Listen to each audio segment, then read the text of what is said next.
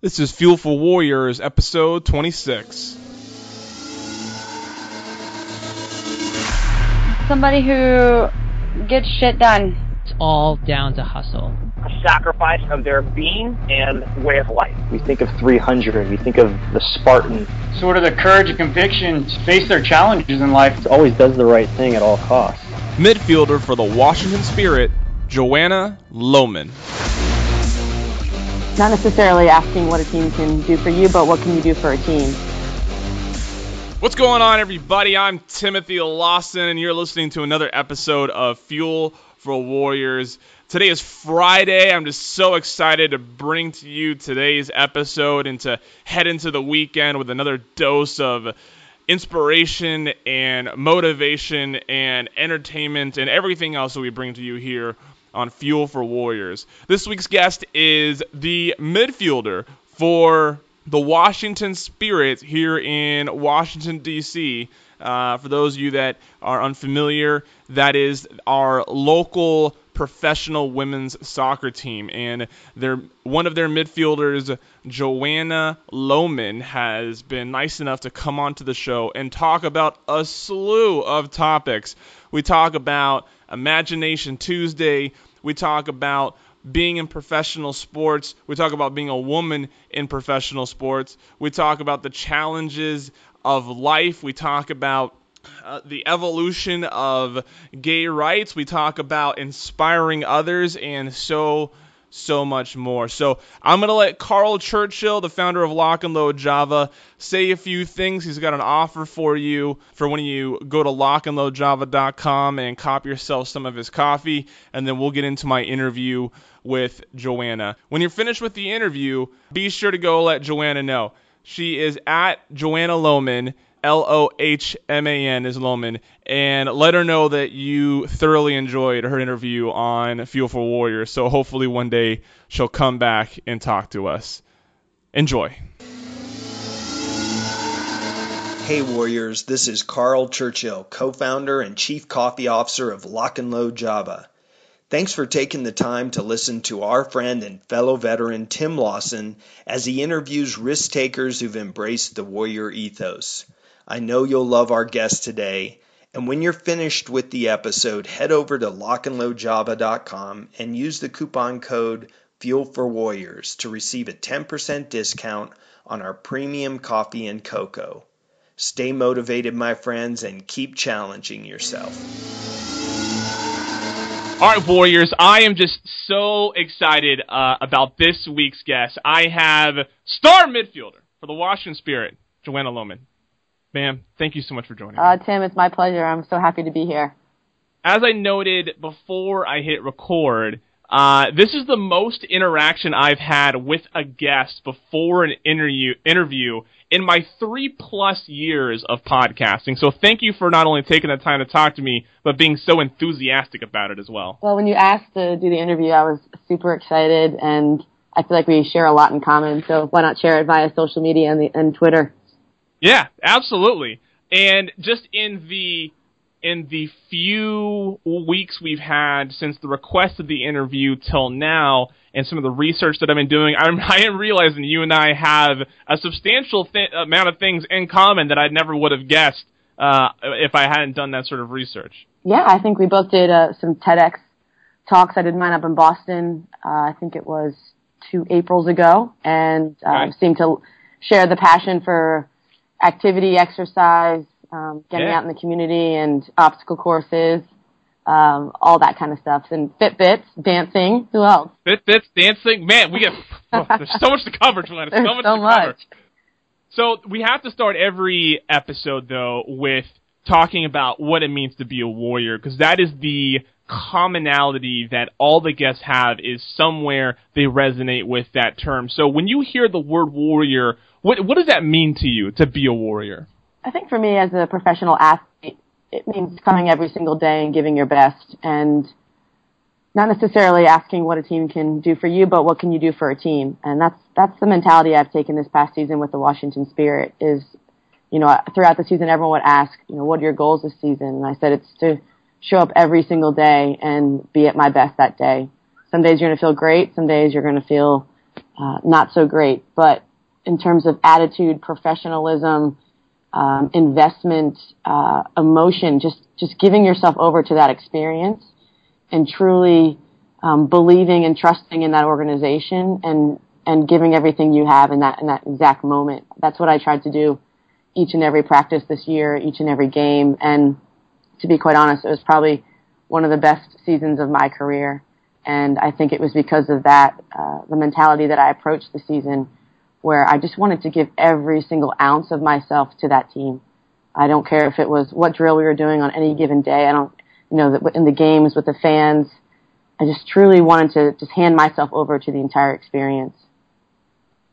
Absolutely. I don't think many people could name their local professional women's soccer team in their area.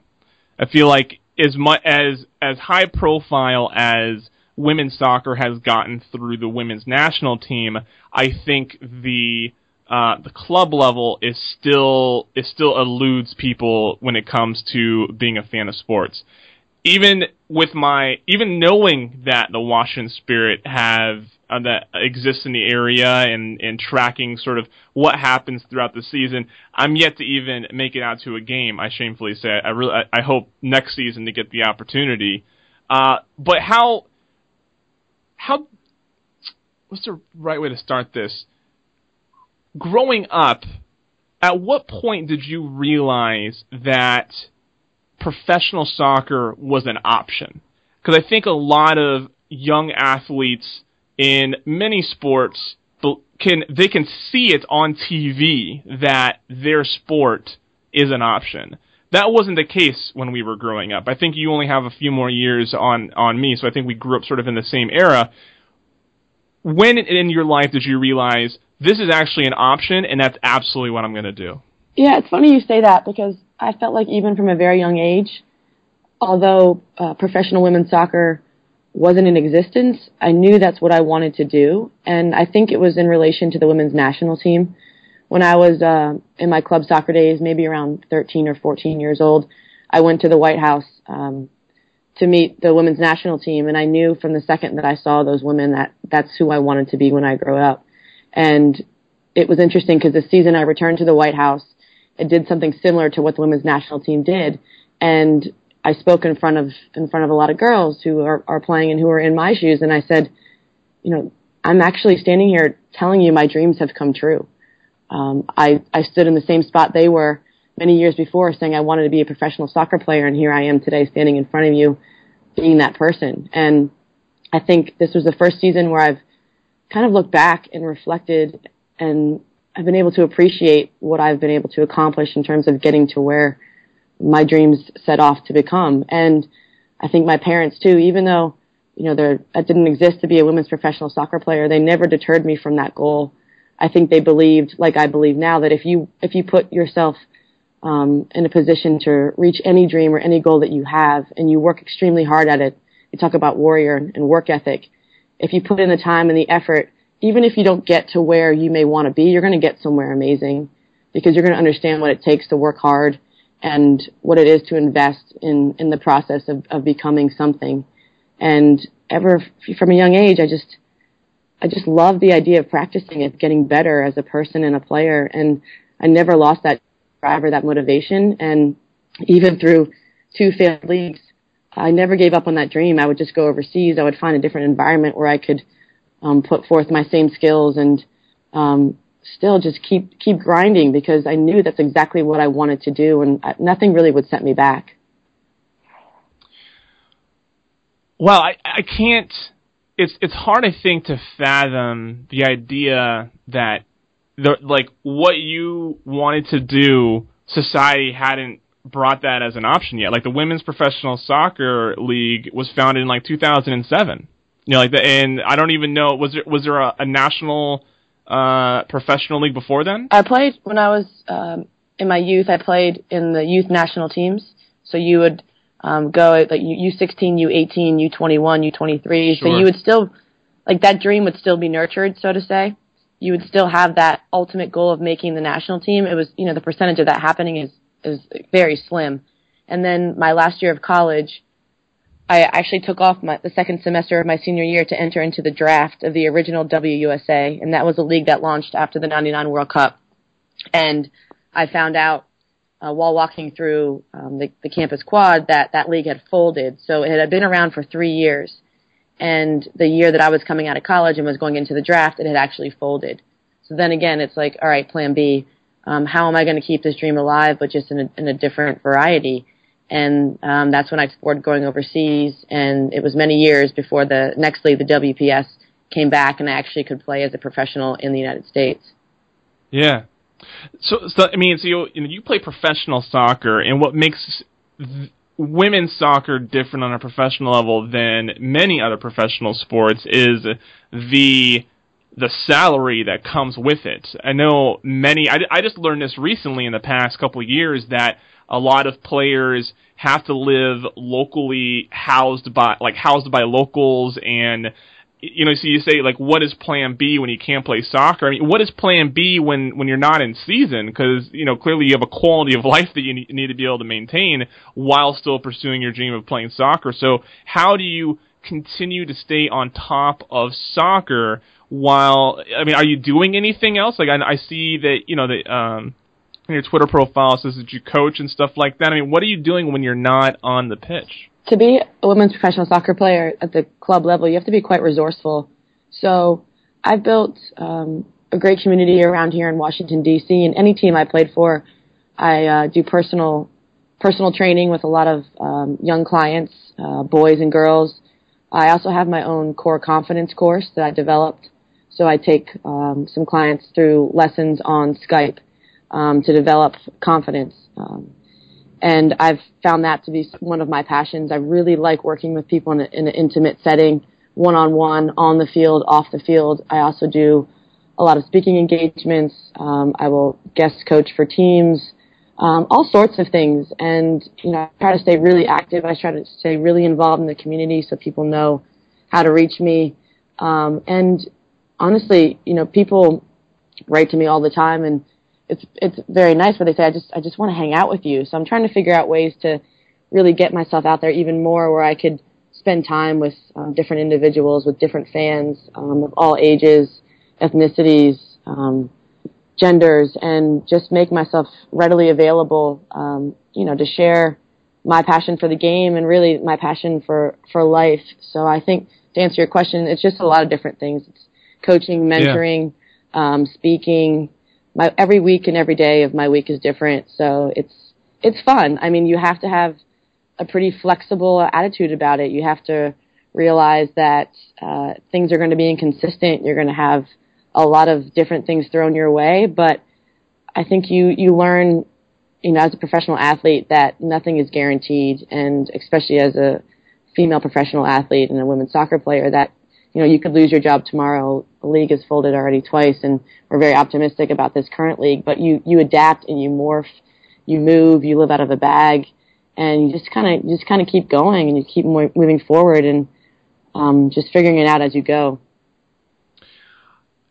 The stadium is like way out there, right? I mean, here in DC. You guys are up in Maryland, which any DC is like as soon as you get past Rockville, it's like that's ages. Like it'll take me forever to get up there. How different do you think the fan base and the excitement behind any professional team in the league, but specifically like the Spirit is the example here, if you were playing at, say, RFK Stadium or any other local arena?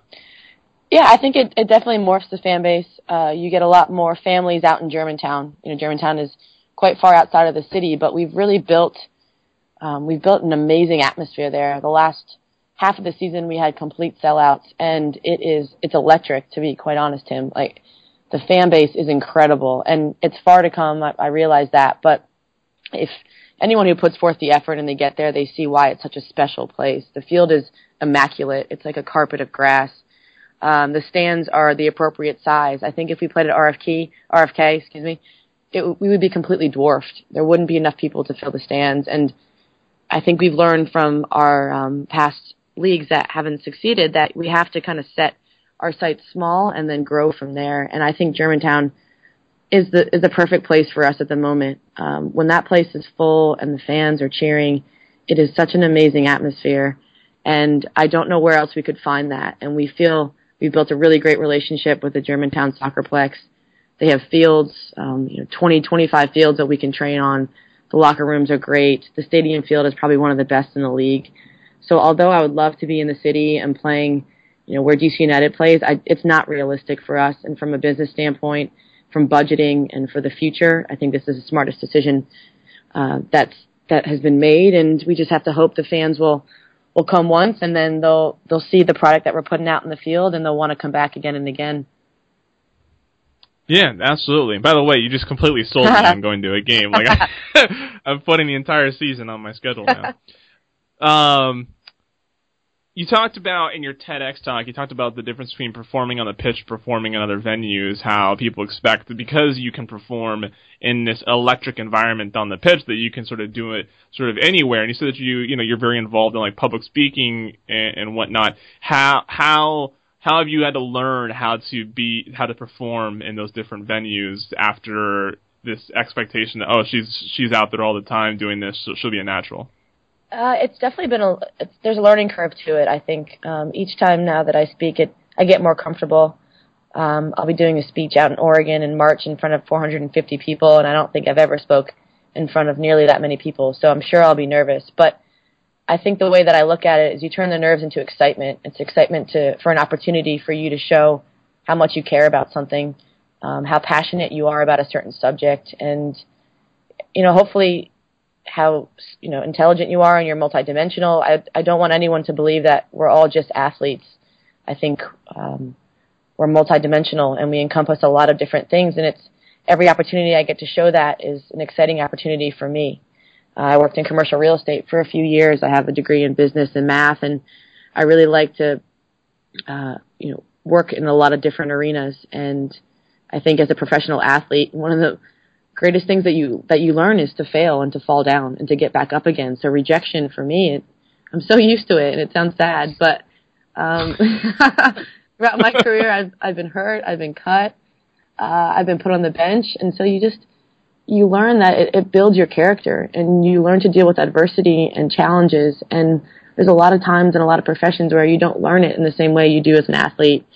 And I feel quite resilient now, and not that I'm invincible, and of course not, but at the same time I'm able to face a lot of awkward and difficult situations because it happens every day of my life.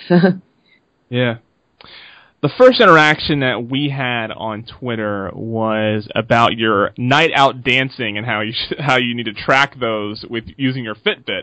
The first question I have is, which Fitbit are you using? Because I'm in the market for one and I need a recommendation. Okay, well, I have the Fitbit Flex. I think it's the most economical of the group. It was actually a gift from one of my teammates on the Spirit, she's in the Naval Academy, is now in TBS with the Marines. So she gave it to me for my birthday, and I say that because clearly I'm trying to track my dance steps. I don't need the most advanced Fitbit, but my guess is that that's not why you want a Fitbit, is to track your dance steps. So I think it'd be cool. So my Fitbit, you cannot see the actual progress on your wrist. You have to, download it to the application. Sure. I would recommend for someone like you, probably one where you can press the button on the actual Fitbit and see the numbers, see your heart rate, whatever. It's tracking your steps, your mileage. But yeah, so I really enjoy the Fitbit, but it's mostly for Friday and Saturday nights when I'm crushing that dance floor. Yeah, so the next question is, we're in the Washington, D.C. area. Where are you going out dancing? Well, I go to a lot of gay clubs. So this Friday night I'm going to go to Ziba because my good friend is DJing a party at Ziba Bar. But Town is also a great 2-level dance club. Always good music. You have to be you always have to know what the music's going to be like, because that's going to make or break the party, in my opinion. Sure. So, Town is always a good time. And actually last weekend I was out with some of my friends in D.C. I can't remember the name of the place, but a lot of hip-hop music. So we try to switch it up, between electronic, house, hip-hop, all of those. It gives you energy, and it's always a good time. Yeah, absolutely. So one of the more interesting things that I read about you as I was doing research was back when, about a year ago during an interview, you're talking about the impact that your sexuality has had on your fans and your openness about it, in particular when you mentioned that when people say thank you for being who you are, it has a much more profound impact than simply good game. How does that profound impact of that sentiment then affect your ability to influence others? Yeah, it's a great question. I think I've been so lucky to be able to play for as long as I have. And this season especially, I just could not believe the platform we have to impact another human being, and to see the fans' reaction to me when I come off the field, to see their hand shaking when they give me a pen, to see them running over to me and telling me they want their own Joe Hawk. They make me signs, they give me Skittles, and it's just, there were moments where I would go home after a game and I would be completely overwhelmed with emotion from the way the fans have treated me. And I try to do a really good job of reaching out and staying involved and making them really feel like they're a part of my life, because that's honestly how I feel. I don't feel like I'm just an athlete out on the field kicking a soccer ball. I think that really trivializes it. I believe that I'm a part of something bigger, and I'm a part of this community that can literally change lives. And I receive letters, on a bi-weekly basis about what this team has done for them and how it's taken them through some very difficult times in their life. And for me, that's the most important thing of what I do. It's the ability to affect another human being, and that power of human connection. And I've said it a lot over Twitter this past season, and I say it because I really mean it. And I've really tried to nurture those relationships with the fans and make them feel like they're involved, and it's not just they're watching me, they're actually a part of it. And we wouldn't be the Washington Spirit without them. We wouldn't be the NWSL without their participation, without their passion and their love and their desire. Because I think when you watch women's soccer, we're very accessible to the fans. You get to meet me after the game. I'll talk to you. We'll have conversations, and hopefully I come across as I'm down to earth, because I'm just like everybody else. I just kick a soccer ball on a field, and I want to hear their stories, and I want them to feel like they're a part of this incredible journey that I feel like I'm on in my career. And I know that our organization is so grateful for their participation and to have them out in the stands and cheering us on. And when a fan would say to me, thank you for being you, I think that transcends sport. I think, at the end of the day, people will forget what you say and people will forget what you do, but they'll never forget how you make them feel. And that's the most important part of being a professional athlete to me. And clearly I take very seriously what I do on the field. I will work until, I want to die. And, but having that fan interaction is something that I'm extremely passionate about. Absolutely. And, I think we like to think that society slowly progresses with each generation, but I believe that our generation has seen a huge evolution in gay rights and at least acceptance, the push for the acceptance. And I've never really got a chance to ask anybody this, so you're the one who gets to field the question. How would your earlier self feel about the progress that has been made, up to this point? Do you think there'd be a surprise that we're where we are, or shocked that we're still as resistant as we are socially? I think the progression has been admirable. I think that, we're not everywhere we need to be, but I've seen just from my own career, some significant progress in that field. I think it was last year I did a BBC radio interview about gay athletes, and we're talking about male athletes coming out, which is, I think, at this moment, a much bigger deal than female athletes coming out. And when it comes to Michael Sam, and I was lucky enough to do the People magazine interview and the spread when Michael Sam came out, and it was an article about gay professional athletes, and I don't think we would have seen that many years ago. So I think we're taking the necessary steps. I still think there's a lot of barriers, especially in men's sports, but I feel as if in female sports, those barriers are being broken down quite, much easier. And I feel extremely comfortable for who I am. I don't ever feel like I'm being harassed or discriminated against. I think people accept me for who I am, and they love me for who I am, and that alone feels great to me. Yeah, very cool. I saw your Imagination Tuesday videos, and I'm gonna enlighten me on this idea on Imagination Tuesday. Is this a weekly thing? Is this a new development? What inspired Imagination Tuesday? Yeah, this is awesome because this is the first time I'm ever speaking about it in a public forum, in an interview type of way. It's quite new. So I don't have cable. I don't really watch television. So it happened that one Tuesday night, I had some free time, and I thought to myself, and my best friend is my roommate, I said, why don't we draw some pictures? So we got down on the floor. We have a lot of permanent markers and computer paper, and we just started drawing pictures. And, it was just expressing ourselves, trying to be creative. Anything that came to our mind, we just drew it. And then I put it up on Twitter, and I said, Imagination Tuesday. And ever since then, it's really taken off. And I think now I call it's a lifestyle instead of just a day. And it's just a lifestyle of self-expression. What I've talked to you about this whole interview is just investing in that moment and being in the moment, being creative and being passionate and really just expressing yourself. So it's snowballed since then, and more people have gotten involved. The next Tuesday I did it again, and so everyone on Twitter is doing their own Imagination Tuesday wherever they are, sending in their pictures to me, and so I can put together a little collage of what people have created.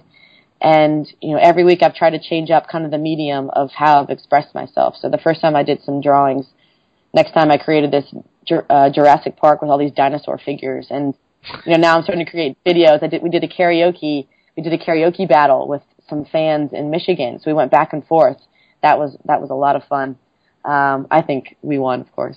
And then last Tuesday I did the obstacle course in the jungle gym. So I've really just tried to be extremely creative and thinking of what I could do this week. And I get so excited about it now because there's so many participants and people are get equally excited, and I think that excitement is contagious. So it's really taken off, and I'm already thinking about what I'm going to do for this coming Tuesday. But to even go beyond that, I think this is kind of a path that I would like my career to go, is potentially creating this amazing community around Imagination Tuesday and around self-expression. And I've seen what the power of human connection can do for the fans in the NWSL and also in my own life. And I really want to create this community where people feel safe and they belong and they can express themselves in this environment. So I'd like to see if I could even get some workshops together where people come together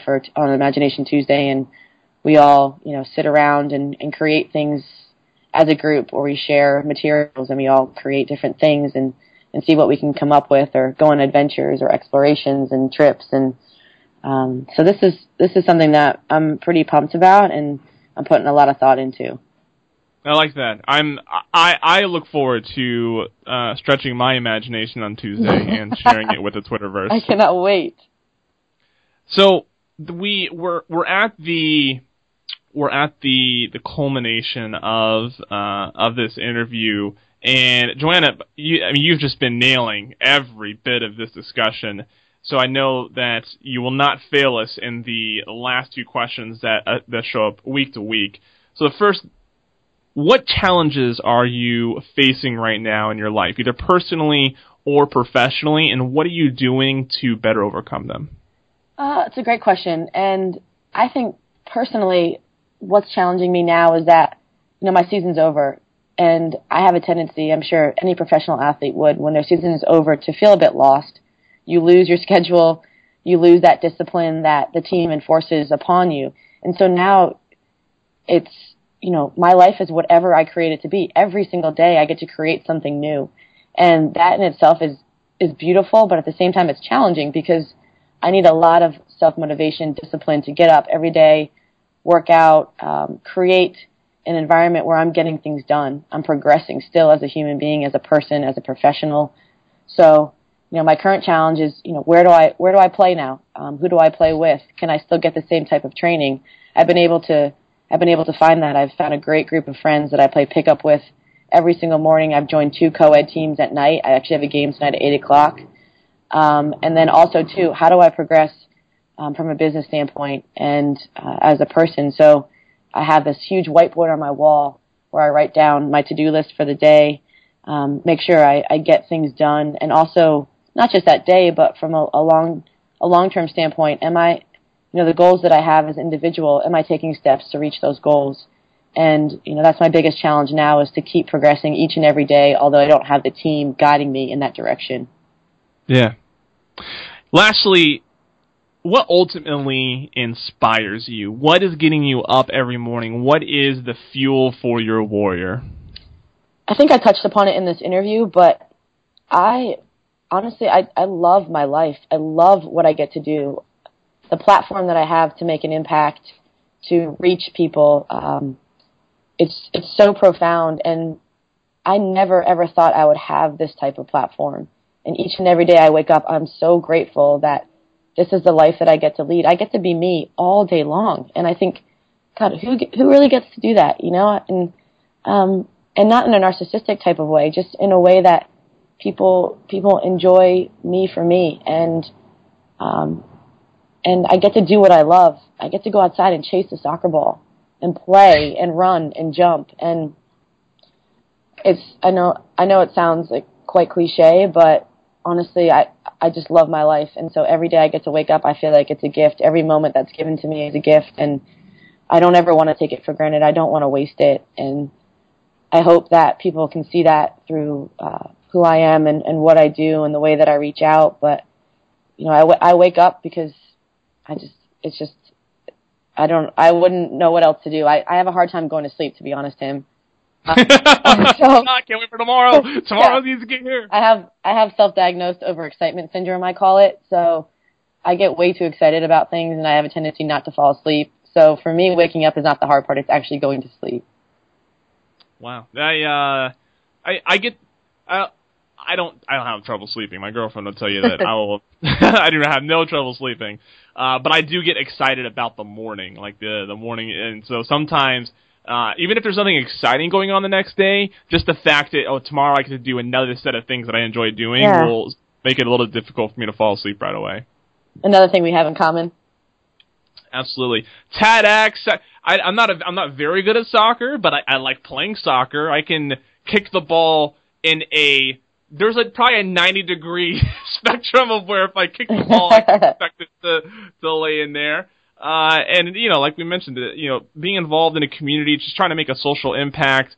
What was your TEDx? I know I'm dragging this on a little bit. I apologize, but what was the overall message of your TEDx talk? Because I was actually a third of the way into it and then got interrupted. It's basically about just enjoying the ride, and like we spoke about today, that there's a lot of challenges you have to deal with as a women's professional soccer player, but those challenges are so worth it. When the fans come up to you and they want your autograph and your photo, that's still, to me, it puts the biggest smile on my face. So although I've lived in 15 different cities, played for 11 different teams, the league has folded twice. It's been such a roller coaster ride, but where I find myself now, I look back and I think I wouldn't want it any other way. So that's kind of what my message was, is that nothing is ever perfect, but I think you can make it your own perfect. Yeah. Very cool. So we'll have the link to the TEDx talk in the show notes as well as your social media profiles and whatnot. Joanna, it's been truly a pleasure talking to you. This has been one of my favorite interviews that I've ever done, just with the topics that we touched on and how well you were able to elaborate and how deep you were able to go. And I hope we get the opportunity to talk again soon. Yeah, I hope we can too, Tim. Thanks so much for allowing me to be on the show.